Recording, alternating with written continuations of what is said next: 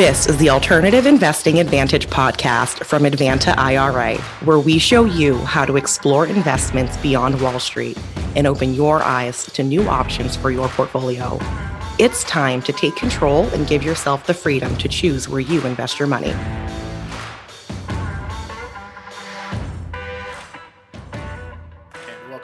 Edition of the Alternative Investing Advantage podcast. My name is Alex Perney, and today we are very pleased to welcome on Grant Bledsoe, founder of Three Oaks Wealth. Grant, thank you very much for being on with us today. I'm really excited to dive into the topics at hand because we as third-party administrators and custodians of retirement plans often get asked the questions by especially our small business crowd on, hey, what should I select? Why should I do this versus this versus the other? And, there's past IRAs, there are a plethora of different plan options and things that go into, different strategies, different needs for clients, and, really something that can be incredibly powerful if done right, or incredibly detrimental if done wrong. So I'm really excited to dig into that with you today. So if you wouldn't mind, give us a little bit about a background about yourself, how you came to be in your current position, founding Three Oaks Wealth, and the trajectory that led you to where you're at right now. Yeah, happy to. I'm excited about the discussion today as well, and I appreciate you having me on, Alex. So Three Oaks Wealth, it's a financial planning and investment management firm. I launched it back in 2010 and came into, 2014. We've been around for about 10 years is what I meant to say. It came into existence because I started my financial career on the institutional side. I went to business school. I got a job, basically a Wall Street trading desk type job at Charles Schwab. Out of business school, I was there for 7 years, had a really cool career, worked with really wonderful people on a good team. But as your listeners might be aware, when you work in that kind of environment, you're kind of chained to the desk, and you often find yourself doing a lot of similar things every single day. I was also in San Francisco, and if you work a trading job on the West Coast, that means that you're getting up at about 3:30 in the morning to get to work at 4:30, and you get out at 1 p.m., which is really cool. You don't really have a whole lot of work after the trading day closes, but it still gets somewhat tedious and really cuts into your social life. So I had a great position at Schwab. I had a really nice career trajectory going there, but I wanted to help people and business owners a little bit more directly. And it appeared to me at the time that if you're someone who's out there looking for help with your stuff, retirement planning, investment management, 401k plans for your business, tax planning. If you're just looking for some professional help to make good decisions that's going to set you and your family up for your future, you probably want someone who is a fiduciary, meaning that they have a legal obligation to put your interests in front of theirs. And if you ever think that they do something that benefits them before you have legal recourse to go after them, right? That's one thing that I thought was pretty obvious. And you probably want someone who's skilled and experienced and credentialed, obviously, but also is going to charge you a fair and transparent fee. And those two concepts of fee-only, transparent fee structure, and fiduciary, they weren't that common about 10 years ago. Now they're a lot more common. This concept has grown quite a bit since then. So I resigned from my job in 2014 to launch Three Oaks Wealth to deliver just that. I didn't really have the intention out of the gate to focus specifically on business owners. That kind of evolved on its own. And as I went around talking to people about what we were doing and the services that we offered, financial planning, investment management, the people with more complex needs who really needed more financial planning were just your business owners, because they have more complex tax needs. They're always trying to figure out when and how to take cash out of the business to pay themselves. They might want to save a little bit for retirement, maybe in a qualified plan or some other vehicle, which we can get into in a few minutes. And that was the natural course that the firm took. So fast forward 10 years, now we specialize in working with small businesses and small business owners, and we do just that. We do a lot of cash flow and tax planning, risk management, succession, exit planning type stuff, investment management, and we manage some qualified plans for people that are designed and aligned with whatever it is that they're trying to do with their business vision and their long-term personal financial objectives. So it's a nice niche. It's not the narrowest of niches if you think of all the business owners in the country and in the world, but people in that position have specific needs. And personally, I just really get a kick out of the entrepreneurial process where you have someone who has an idea for a product or service that's maybe a little bit different or a little bit less expensive or a little bit more efficient than what's currently being offered in the market. They go take a big risk to start a company and offer that to their target demographic. And if they do that successfully in a way that adds value to their clientele, then it's win-win. It's win-win for their customers, and it's economically beneficial for the entrepreneur who took the risk. I just think that's a really beautiful system, and I like to be a cog in that big engine. So I get a kick out of what we do every day, and that's maybe the medium length version of how we got to where we are now. Fantastic. So one thing you kind of brought up that I feel is is interesting that I run into a lot of misconception with when it comes to people understanding what different financial professionals do is the distinction of someone acting as a fiduciary for you or not, which is an important distinction. A lot of people are under assumption that kind of anyone that works in finance automatically is a fiduciary. That's we had I'm sure a lot. If you're new to this, we do this podcast as an adjunct to what we do at Advanta IRA, which we're retirement plan administrators. Which we don't act as a fiduciary, even though we hold funds. We're not advisors. We don't get into that role of setting up and advising clients on what they should or shouldn't be doing. Just because someone handles money or maybe administers assets or is involved with you financially doesn't always make them cross over into the threshold of a fiduciary, which is very important because when I talk to clients when they need that to get a little bit more help, I mentioned that it's like, hey, find someone that maybe operates in a fiduciary capacity to you or that can operate in an advisory capacity to you. So maybe kind of talk about a little bit about what you saw in the marketplace of why you went into doing that and what people can watch out for when selecting someone to advise them on business or, and one thing that kind of, is unfortunate about the marketplace is people will kind of find different little ways to avoid being in that legal capacity. It's like, oh, well, I offer financial coaching or I do X, Y, and Z. And it's very important if you're going to be taking, guidance or advice from someone to one, that they are legally able to do so, two, qualified, and three, again, having legally have to have your best interest at heart. So maybe kind of go over a few things of like what people can watch out for when trying to find someone in your position as to, hey, these kind of people aren't, or why we actually fill this need, and, how to identify someone that really is acting in a fiduciary capacity when they're going into advising you on stuff. Sure. Yeah. And just as a side note on all this is an issue because of the history of how the financial markets are structured here in the U.S. This role of delivering quote unquote unbiased advice to clients is a relatively new thing in the industry. It's only maybe 50 years old, something like that. And the reason for that is if you think of the biggest employers of advisors they in the country today, they tend to either be insurance companies or brokerage firms. And that's exactly why we're in the position we're in today, is because brokerage firms exist to help companies raise capital and then issue those securities to the investing public. That's the role of an investment bank and a brokerage firm, right? So if you're a company that's trying to grow, you might want to go public, you might want to issue debt on the debt markets. You hire an investment bank. They help you structure all that and get cash in exchange for selling shares or units of debt. And then the investment bank turns around and sells that to the public. That's what the brokerage side of their firm does, right?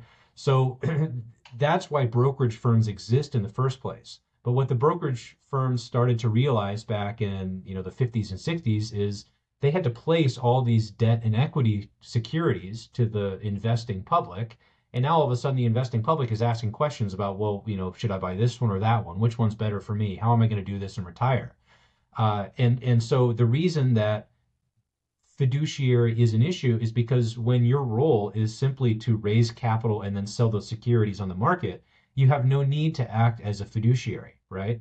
Now, the other type of seat that a lot of advisors will sit in is in the insurance world.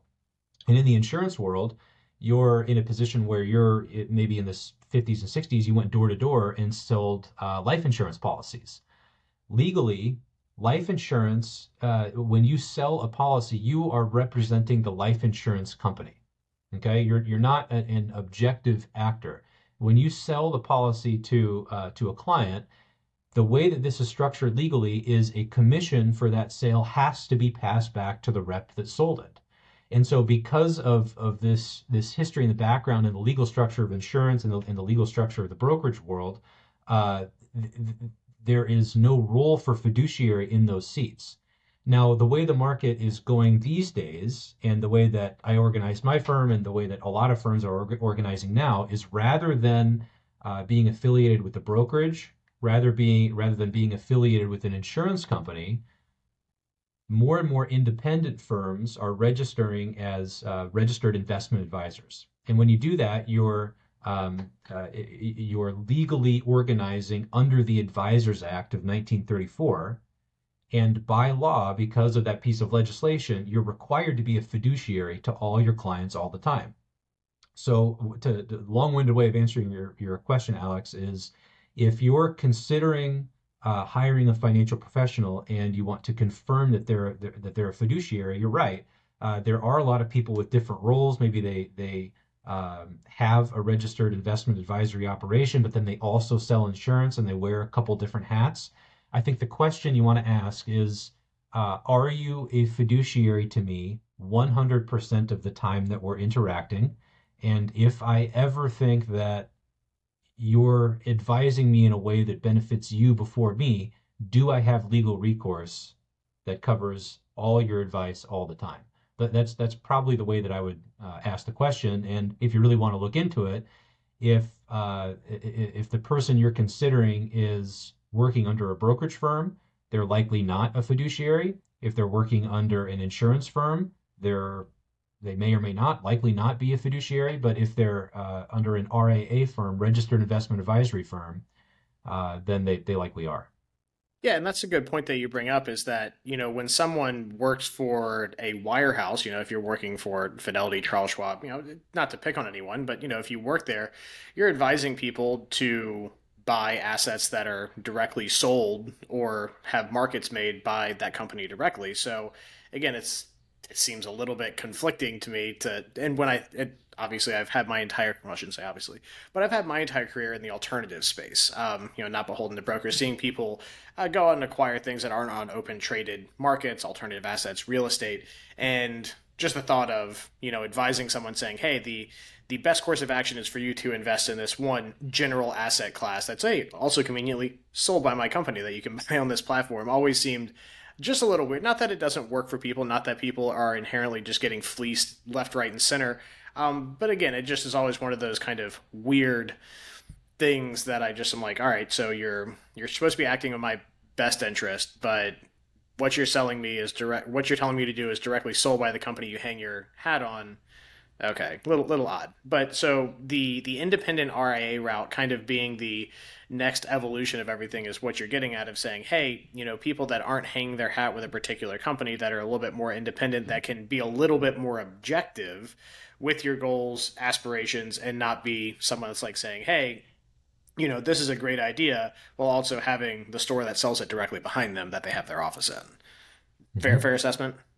Fair assessment. And I don't mean to pick on any in the brokerage world, the insurance world, those are typically called different channels. I don't mean to pick on any channels. I know phenomenal, trustworthy, excellent advisors working under all of these channels. I also know really poor, crummy advisors working under all of these channels, right?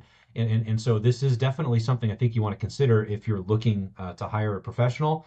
But that being said, the caliber of the individual is, in my opinion, far more important.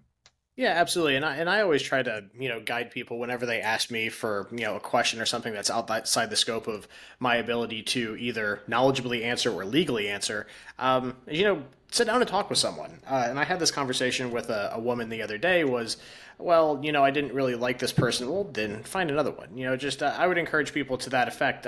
These things are okay to shop around with. Talk to some people, feel comfortable with the person that's giving you advice first and foremost. They don't have to necessarily hang their hat on a financial firm that's been around for 100 years. There are capable people there. There's also capable people other places. So again, just understanding that there's a variety of options for people out there. And I do like your point about kind of the independent fiduciary that's not as beholden to the whims of a particular large entity. I think it's definitely an interesting way of looking at it, and obviously kind of how you had the genesis of what you do at your firm.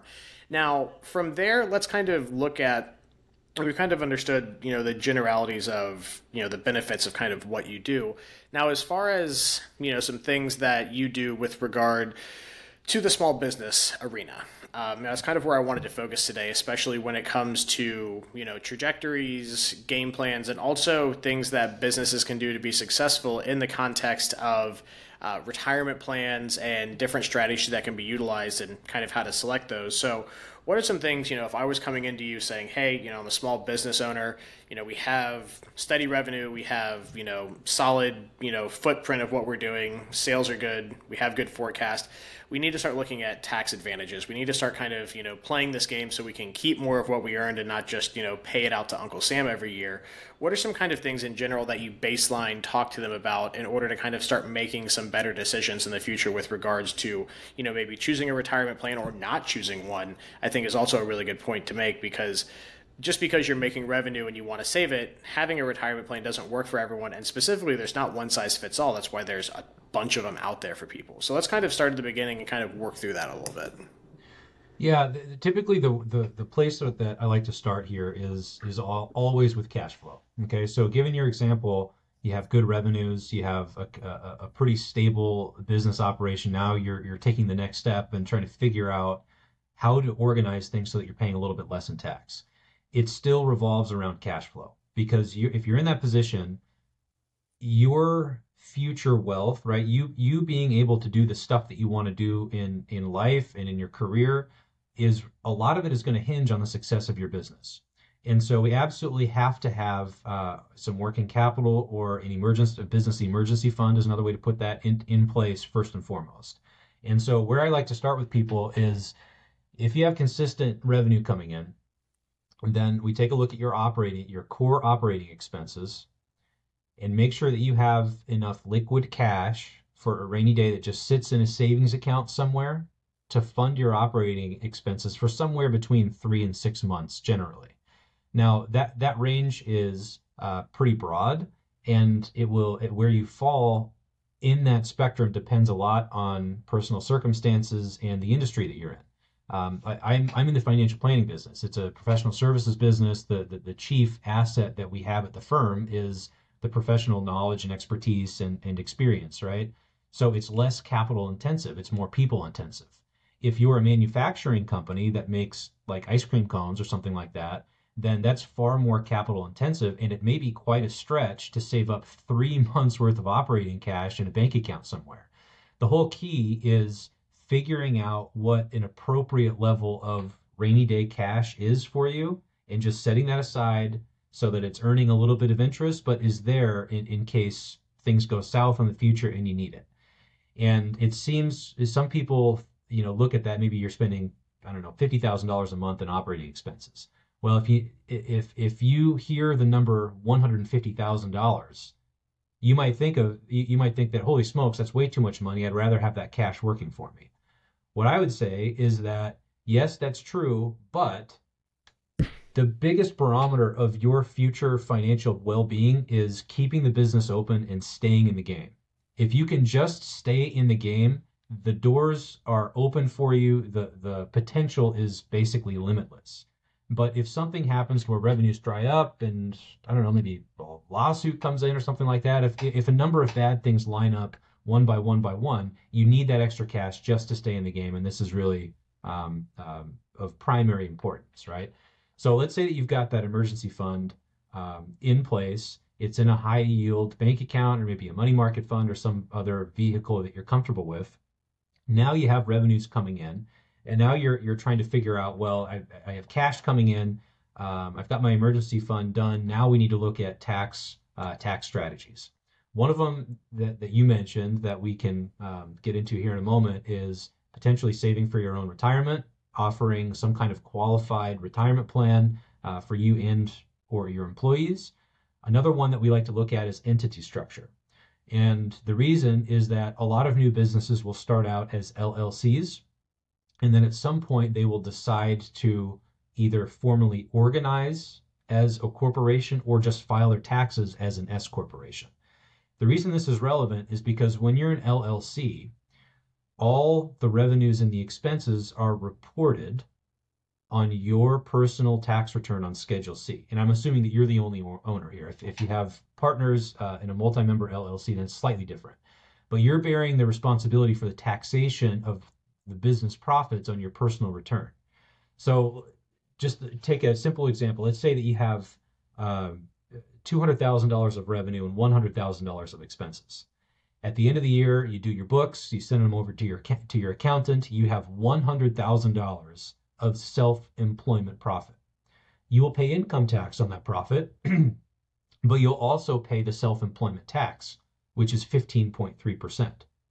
The self-employment tax is your contribution to Social Security and Medicare. So it helps you accumulate Social Security benefits. It's what qualifies you for Medicare in the future, right?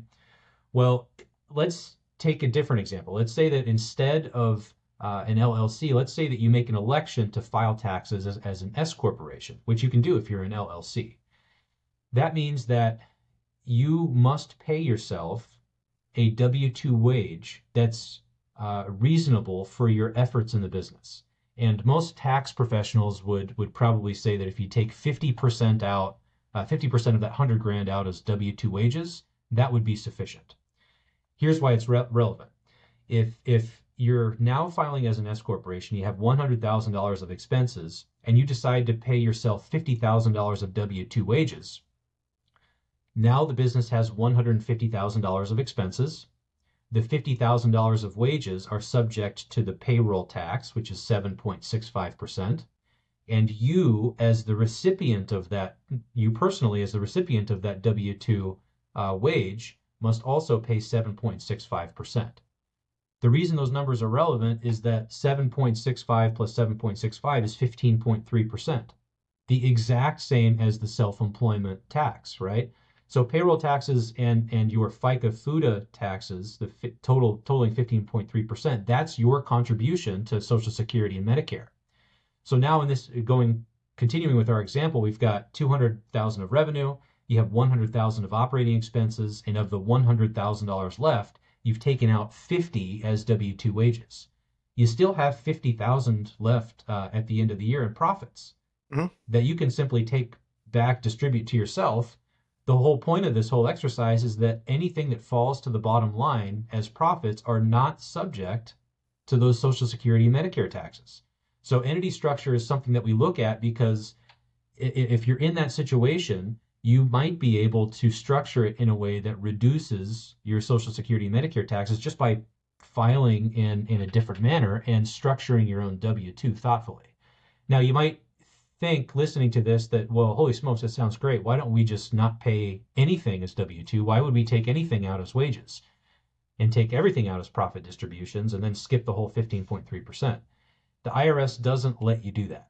If you're contributing to, the day-to-day operations in the business, you have to pay yourself a W-2 wage. It has to be what's called reasonable compensation, and tax pros will use case law and industry studies to help you set that. So you have to take some out as W-2, but it is a more efficient way to pull cash out of your business if you're trying to save on tax. And one final thought on that is that so you do save a little bit of money on tax by doing this, but it also impacts your Social Security benefit accumulation. Because if that 50 grand comes out as profit distributions and is not taxed for Social Security purposes, that impacts your future benefit that you might get from Social Security in retirement. So a bunch of different things to think about, but those are two of the areas that we like to start with. So what would be the applicable taxation rates then? Like, what would your effective tax rate be on the profit distribution? Would it be subjected to what, capital gains? Or would it just go into your, effective marginal tax rate for income for that given year? How would that be treated as taxes? W-2, essentially, that would just be active earned income filed on W-2, reported on W-2, filed with your 1040. So at that point, what would that distribution of the $50 of LLC profits be in that context? It's considered earned income. Okay, so it just basically you pay tax at the same. You pay income tax at the same rate as your W-2. The only difference is that you're circumventing payroll taxes and Social Security. Okay, gotcha. And but the downside is that, let's say you're still getting the whole 100 grand out, but you are only getting the accumulated benefit for Social Security and Medicare at the $50,000 pay rate, correct? That's right. That's Okay. right. Yeah, so Now, that's it's yeah. different example. Let's say if you have $500,000 in LLC profits at the end of the year, then this starts to make a heck of a lot more sense because you're only taxed on the first 162,000. I think this year it's 162,600 bucks of profits or W-2 wages for Social Security purposes. Anything in excess of that is free from the 6.2% Social Security tax. But Medicare, you pay tax on anything with no cap, no limit. So if you take half of that 500,000 out, 250 is W-2 wages and half as profit distributions, you're still maxing out your Social Security benefit, but therefore circumventing Medicare. Okay, gotcha. And I'm assuming that this kind of, basically like structure, and this works with, closely held companies. If you are, no partners, pass through LLC taxes, a pass through, maybe again getting into an S corp at a later date. But again, this is kind of small, medium-sized businesses that typically work out because you're not incorporating as you're not taxed as a C corp, you're not having a more formalized structure. It's kind of like, from the small business standpoint, this is the general rules of kind of someone getting into that. And I think, a fair example of $200 of revenues, 100,000 of expenses, or 150 of expenses if you're doing the, payroll to then in turn do the profit distribution definitely makes sense. Now, it's all great to kind of say because again, the whole point of this exercise is basically to look at, it's not how much you make, it's how much you keep. If you can get away from having, again, having to always look at, how much of a benefit do you want in the future versus how much cash flow do you want now, which again, going back to the example of the rainy day fund, you have to, professional services don't need 150 grand of, operating expenses, but the ice cream cone manufacturer, just it's a little bit, I should say it's easier for one to get there than the other.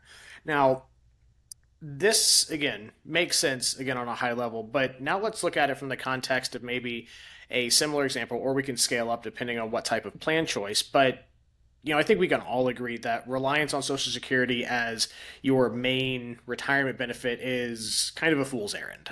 You could, and people certainly do, but if you don't have to, and you can be more financially independent, and that's really the reason that the IRS even wrote retirement plans into existence was to try to reduce the burden on Social Security, and they did this back in the 70s in 1974 with ERISA, and have continued to do it throughout the years with different updates, different plan choices, and the like.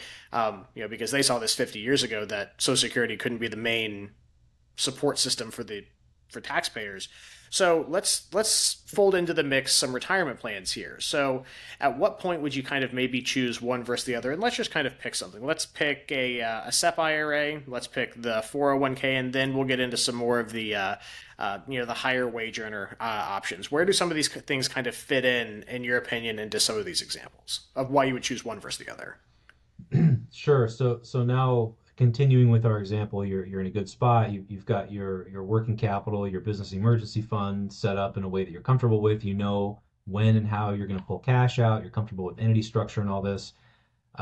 If you still have more cash coming in than you really need for business needs and personal household needs, then yes, let's start dumping some into some kind of retirement plan because anything that you put in is generally deductible unless you trigger a Roth deferral or something like that. So these days, I can't think of a single fact pattern where a SEP IRA is actually the best fit. At least, well, I can probably make up a fact pattern, but I haven't run into any circumstances in the last 5 years where I've recommended a SEP IRA. With the SEP IRA, you have the latitude to make a contribution for yourself up to the annual maximum or 25% of your net self-employment income, whichever is lower, right? Yep. So if you make, let's say that your net self-employment income, and what net self-employment income means is if you have $100,000 in LLC profits, you get to deduct half the self-employment tax, and there's a slightly more complicated calculation to figure out what your annual contribution is going to be. If you're in that case where you have a business that's reported on your Schedule C and you're not paying yourself a W-2 wage, then a pretty good approximation is it's going to be about 20% of your profits. That's not exact, but that's an approximation. So if you make 100 grand, you can put in $20,000 into a SEP IRA. The downside is that if you have eligible employees, eligible meaning anybody who has worked for more than 3 years for more than 1,000 hours. It's 1,000 hours in a given year, or over 500 hours over 3 years with a 5-year testing period. Thank you. It's been a while since I've looked at the set. That's the one I could peel that one off pretty quick. So you have the ability to exclude some employees from participation for a little while. But if you're making 100 grand and you put $20,000 in for yourself, that's 20% of your self-employment income. You're therefore required to put in 20% of all your eligible employees' income as well. Mhm. And so it gets relatively costly from a business standpoint. If you don't have any employees, it's a little bit more attractive. But the reason that I haven't recommended this in the last 5 years is because if you don't have any employees, the solo 401k is probably a better fit for you for a couple of different reasons. Yeah, I like it a Uh, lot too.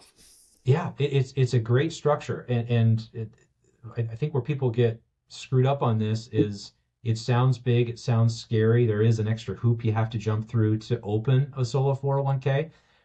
A solo 401k is just like any other 401k. It's called solo because you don't have any employees. When ERISA was written back in 74, right, Mhm. Alex? It was Yeah, 1974? 74 into effect in 75. So they wrote this piece of legislation because they wanted you and me and everybody listening to this to save for their retirement. And so they enabled businesses they gave businesses and business owners these great tax benefits for putting money into one of these 401k plans. But what they didn't want is for business owners to structure these plans in a way that benefit themselves far more than all of the non-highly compensated employees. So if you have a 401k plan, you have to do this compliance testing every year, or basically this balancing act to confirm that your plan doesn't benefit highly compensated employees more so than non-highly compensated employees, right? So there's a little bit of administration involved. You have to hire a third-party administration firm like yours, Alex, to run this compliance testing for you and kind of maintain your plan and help you along the way. A solo 401k means that you don't have any employees. So you can totally skip that compliance testing. And for that reason, it's far more efficient and inexpensive to operate. And so with a solo 401k, if you're in that situation where you're making 100,000 bucks in self-employment compensation, you can make two types of contributions. Employee deferrals. This year, the maximum is 100% of your comp or $22,500, whichever is lower, plus an employer contribution, which is 20% of your self-employment compensation. Again, that's an approximation. It's 25% of your net self-employment Yeah, comp. 25 NOI, yeah. Yep. So the annual amount you can contribute to it in a solo 401k plan is often greater than what you can contribute to a SEP IRA. And for people who want to do backdoor Roth IRA conversions, which is if you make too much money, you're no longer eligible to contribute to a Roth IRA. If you have assets in a solo 401k plan, you can pursue that strategy. But if you have assets in a SEP IRA, you cannot. And I can share the technical details of why if you like, but that might be somewhat Yeah, boring for some of our no, listeners. and I've delved into that in some of my content as well on the perceived benefit, and I actually just did a kind of like a business plan choice webinar with that, and I have an example of saying, hey, here's Jim making 100 grand, just assuming a perfect world where we're just going to use the rough numbers. I mean, it ends up being almost twice the amount of money. Again, not getting too far into like the actual like netting out the self-employment tax. You can get that 22.5 plus your 25% NOI just on face value. It's going to be a little bit less. It's going to be about 55 grand under the solo 401k example versus the SEP. And the other benefit I like with that is that if you're looking for tax deductions, yeah, they both offer it. You can write it off on your taxes, tax reduction, tax deductible. The 401k lets you get a little bit more minute with it because you can claim a personal deferral of the election, and then also if you're depending on how you're filing the taxes, also a corporate deduction as well, depending on if you're filing separate taxes, right? Hmm. Yeah, Yep. and then, from that perspective, you also have a very well built-in Roth option if you want with the 401k. Granted, we did just have tax law updates with the Secure Act, although in the IRS's infinite or our governance's infinite wisdom, we still don't know how to actually do a SEP Roth IRA yet because they haven't given us the reporting codes, which is great in October now that we don't have those. But yeah, I definitely am kind of very in alignment with you on just kind of on face value again with the kind of the sole proprietor, the self-employed business owner on which one's going to kind of let you get to that goal faster. The SEP IRA, I see them a lot with people like 1099 contract employees like realtors, salespeople, some people that just don't have the bandwidth for a 401k even though they're not that complex, tend to gravitate towards those. So before we kind of get to anything a little bit more complex, any other thoughts on, again, just face value benefits of the solo 401k that you like? They're somewhat flexible. They're a little bit more, I don't know, onerous to maintain. They're pretty simple, but there might be a slight bit more complexity to them than your SEP IRA. But if you're working with a professional, that's a good thing to delegate to them, figuring out all those complexities for you. And like I mentioned, it's been a while since we've recommended one for those exact reasons. If you have so, and maybe this might don't let me steer this for you, Alex, but this might be a good transition into if you have employees and are not eligible for a solo 401k, what do you do? Uh, your traditional 401k, multi-participant, maybe with a safe harbor um, status, might be a good option. But simple IRAs, I think, get overlooked a lot too. Simple IRAs are not technically qualified plans, meaning that they're not governed by ERISA, but they're offered for free at pretty much all the brokerage firms and are not that terrible to operate. The difference is that you can't have more than 100 employees to be able to operate one. Your contribution limits every year are lower than they are in a 401k, but it's an easier thing to get off the ground, and your compliance requirements every year are not that bad. I have seen people operate these on their own and get into trouble with them. There are a few nuances that you should be aware of, but for people that maybe you've got half a dozen employees, you think you and your employees might, you don't see you or your employees contributing more than like 10 grand a year. You don't want to pay out of pocket for a 401k plan, which is probably going to cost you somewhere between 2 and 4 grand a year to operate. This is a pretty good stopgap, and maybe that next step up from your solo 401k to now maybe have a few employees who need to participate. This is a nice stopgap between solo 401k and multi-participant big boy 401k. Yeah, and the only thing that I would point out to that, I'll be honest, I won't go back on all the trash I've talked on simple IRAs. I'll be honest. Just they're not my favorite thing in the world, but I do agree with you insofar as that they do get overlooked. Maybe I malign them a little bit too much to the detriment of someone that might benefit from it actually utilizing it. So maybe I could scale that back. But the only thing that I would kind of bring to people's attention, especially if you're listening to this going, okay, well, the overhead of doing the administration for a larger safe harbor 401k, I still want to be cost conscious, but also I don't qualify for the solo. The one thing that I really always like to make people sure they understand, most of the time retirement plans aren't something you change all that often, but with a simple IRA, unlike really with some exceptions to 401ks, you can't really make any plan changes once you've established it for your non-elective portion. So whether you're doing a salary match or you're doing a kind of a profit sharing match, that you can't change that for 2 years from plan establishment. So when you do a simple IRA, just talk to someone like Grant on making sure that you really kind of get the nuts and bolts in place, because if you do want to change something or you think you might have fluctuations in revenues or stuff like that, just making sure you're at least okay with a 2 year lockup on really being able to change much with the plan. Yeah. Yeah, that's accurate. But after that 2 years is up, you can Yeah. make adjustments on a year-to-year basis. And if revenues really dry up or something bad happens, you do have some latitude to reduce your match in, I think it's what, 2 out of every 5 years or something like that. Hmm. Yeah. So there is a little bit of flexibility built into it.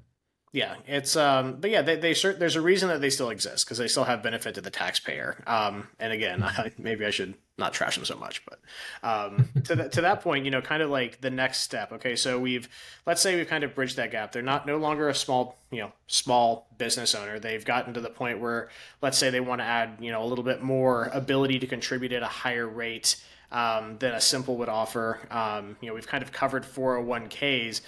What kind of options are there, to kind of bring this in, to kind of to bookend this with maybe the higher wage earners or people that are looking to really, it's if you're making a ton of money, one, good for you, but two, let's not give it all to Uncle Sam. Two things that kind of pop into my mind would be things like a defined benefits plan or maybe a cash balance plan. So let's kind of again high level kind of cover. You've grown past maybe the 401k safe harbor, and you're looking for additional options. What else is out there for people? If you have employees who are eligible for your existing 401k plan, cash balance plans could be a good fit. We have a client who last year and she's making, I think, low seven figures at this point, and it's got maybe a dozen employees. But she's structured her 401k and cash balance plan to enable her to put $250,000 a year in for herself. What a cash balance plan is it's a qualified retirement plan. Your company adopts it just like it does the 401k, and you are agreeing to put a certain amount of either money or compensation in for you and your employees every single year.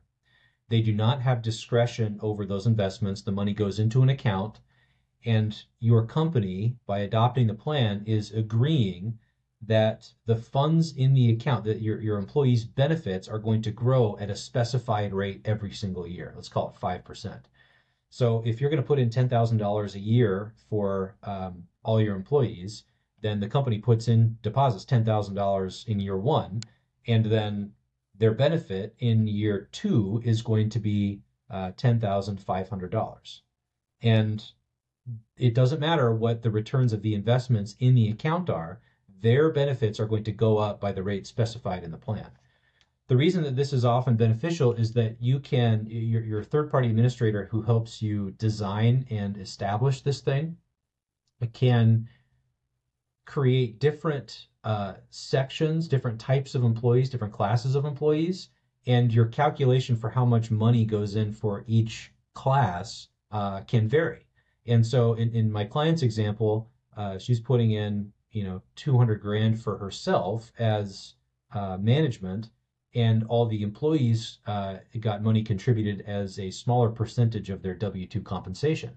And that passed all the compliance tests, but it enabled her to offer a nice benefit for her employees and shovel a whole bunch of money into this account that will be shielded from Uncle Sam. The other option that you mentioned, Alex, defined benefit plans, that's basically your tried and true pension plan. If you have eligible participants, eligible employees, then that's a really, really heavy lift. And I would suggest that unless you're a rapidly growing big organization and you're comfortable with a really substantial multi-decade long-term liability, don't go down that path. Now, if you don't have any employees, it gets really beneficial and really interesting because you can set up your what's called a personal defined benefit plan just like a solo 401k plan. And what you're doing is establishing a plan that specifies the amount of benefits that you as the only participant will be eligible for when you hit retirement age. And you have some discretion over what your retirement age is in the plan. Let's call it 65. So if you're 45 years old and you're making great money, you don't have any employees, let's say you're a 1099 realtor or ER physician or something like that, then the reason this is called a defined benefit plan is because the benefit that you're entitled to receive at retirement age and thereafter is defined by the IRS. But your contributions that go into the plan to fund it every single year are theoretically unlimited. They're only limited by how much money ultimately goes into the plan to produce that ultimate defined benefit down the road, right? So what that means is that you have a ceiling of how large the account can grow to. And if you think about it, this is the exact opposite of your defined contribution or 401k plans. The IRS tells us how much we can put in every single year. We can't go beyond a certain amount, but there's no limit to how large the balances can grow within the accounts once you start investing them, right? So in the defined benefit plan, you establish this thing. If you're 45, let's say that the aggregate ceiling to where the plan is fully funded and you can no longer put money in is $2 million. Well, that means that between the ages of 45 and 65, you've got 20 years to put money into this thing in a specified way, meaning X amount every single year, to get that plan fully funded to $2 million. And you have to hire an actuary to help you figure all this out. And if the market crashes in year 5 and the value of the assets falls a little bit, that means that you'll be obligated to make a larger contribution in year 6. So there is some risk there, but it's a great way to put a lot of money away in a deductible manner. Now, this is generally a good fit for people, as we talked about, without employees who are making really good money. And I don't really like to see these set up before you're 45 or 50 years old. And the reason is that if you're setting this up at 30, remember there's a ceiling on how large the account can grow to. And so if you're trying to get your plan funded to $2 million and you have 20 years to do it because you start at age 45, that means that you can put in less than $100,000 a year, right? Because we're accounting for growth within the account too. If you stretch that out another 15 years and started at age 30, now you have 35 years to get to the same $2 million. It means that you can just put substantially less into the account every single year. So your annual deduction goes down the earlier that you establish this plan. So it's a really good fit. Again, if you don't have employees, if you're making great money in your mid 40s or older, it starts to make a lot of sense. Yeah, and that's where I typically see them as well. A lot of physicians, a lot of highly compensated salespeople, high tech sales, medical device, large sales, things like that. Anyone with a high degree of probability of maintaining a high level of income for a significant amount of time are the people that I see a lot of them with. So I think that's really kind of a good way to bookend this. I'm really happy that we managed to cover like the small business, plan leading up to kind of, some basic tax strategy of entity structure, how you can adjust payment to reduce self-employment tax, then getting into small business plans, which ones do work. SEP's not being your favorite out of the bunch, and Simple is actually having a place in life, which again maybe I need to reevaluate. But I really do appreciate your time today on looking at this because it definitely gave me some additional perspective on looking at just the business side of things. Because so often I get hyper focused on what we do, strictly retirement plans, and just looking, okay, here's the cold hard numbers of contributions, this is great, let's plug it away. But again, to your point, this is a much more holistic approach. You really need to take a big step back, especially from where my position is in retirement plans, and look at what's the whole benefit to you going to be. Is a retirement plan even the best option, or is adjusting payrolls to reduce taxes because you need more money more beneficial? This stuff isn't just a as much as people want to say, oh yeah, you need to have a retirement plan X, Y, and Z. You need to look at this from a higher perspective than that. You really need to look and make sure all this stuff is a good fit. And I really feel like we covered a lot of good content today. With that said, is there anything else that you'd like to bookend this with that you'd like people to take away from our conversation today? I think you just hit the nail on the head, Alex. Ultimately we need to take a step back, and everybody individually needs to figure out what they're solving for personally. What are you trying to do in your life? What are you trying to do in your career? What do you need from your resources to be happy and content? And then make decisions that align with those intentions. And when you're in the weeds of your business day in, day out, it's challenging sometimes to take a step back and really see the forest from the trees. But when you do, either, if you get out of the office and do this on your own, meditate, whatever, or you go through, a guided process with a professional, the decisions that may have been eating you up that you were totally unsure about start to become very logical. And everybody is solving for something slightly different, right? The SEP IRA that I'm not a huge fan of may be a tremendous fit for you based on your circumstances and what you're trying to solve for.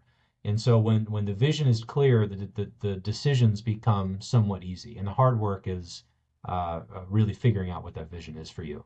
I think that's a great way to end it off. So if people want to get in touch with you, obviously, you are a financial professional, as we've covered. They'd like to learn more, maybe engage you for some of your services. How can they get in touch, Grant? Check out threeoakswealth.com, all spelled out, THREE, oakswealth.com. We've got a ton of information and resources on there. I also have a podcast of my own. It's called Grow Money Business, where we talk about this stuff all the time. And Alex, while we're still alive, I was going to solicit you to come on as a guest because I'd love to hear a little bit more about your perspective. No, I'm always happy to be the other perspective on the alternative side of things. So once we button this up, we can certainly look into that. But again, no, great. It's refreshing when I have I've talked to several different advisors, but a lot of them, tend to kind of take a one-track approach, and it's nice to talk to someone that has a good basis of knowledge in this and also a good perspective to offer people. So with that said, Grant, I really do appreciate you being on with us today. This has been another episode of the Alternative Investing Advantage podcast. My name is Alex Perney, and have a great day. Thank you for tuning in to the Alternative Investing Advantage podcast. Tune in next week for more investing tips and strategies. Want to hear more episodes of the Alternative Investing Advantage? Search podcast at advantaira.com and subscribe.